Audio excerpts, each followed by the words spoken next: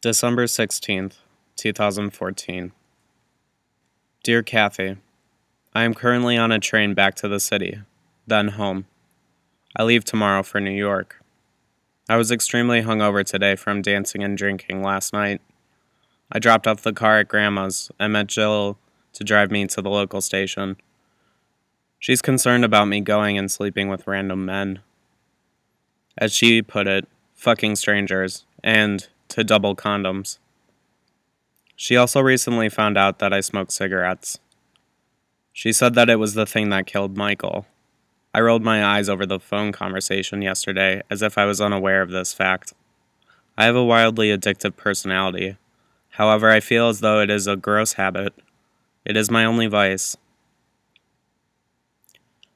I don't do much wrong, but cigarettes and possibly money, for sure money, I am terrible when it comes to money. I smoke to get stress relief, or because I'm bored, which comes often these days. As I look at the emergency exit signs in the train car, I wish life sometimes had one, or a life vest. Super cliche. However, the freedom to be who you are is always my goal.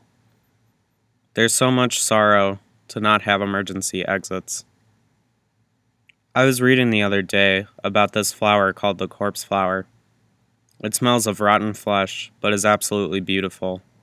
It smells to attract insects to be consumed by the flower. I was thinking about this flower as not a reference to you, but a reference to myself. I am someone who is beautiful on the outside and a rotting corpse inside. Blissful hollowness, as I wrote in an artist statement, sums that up nicely. Hope you are well. Love. Death is a drag.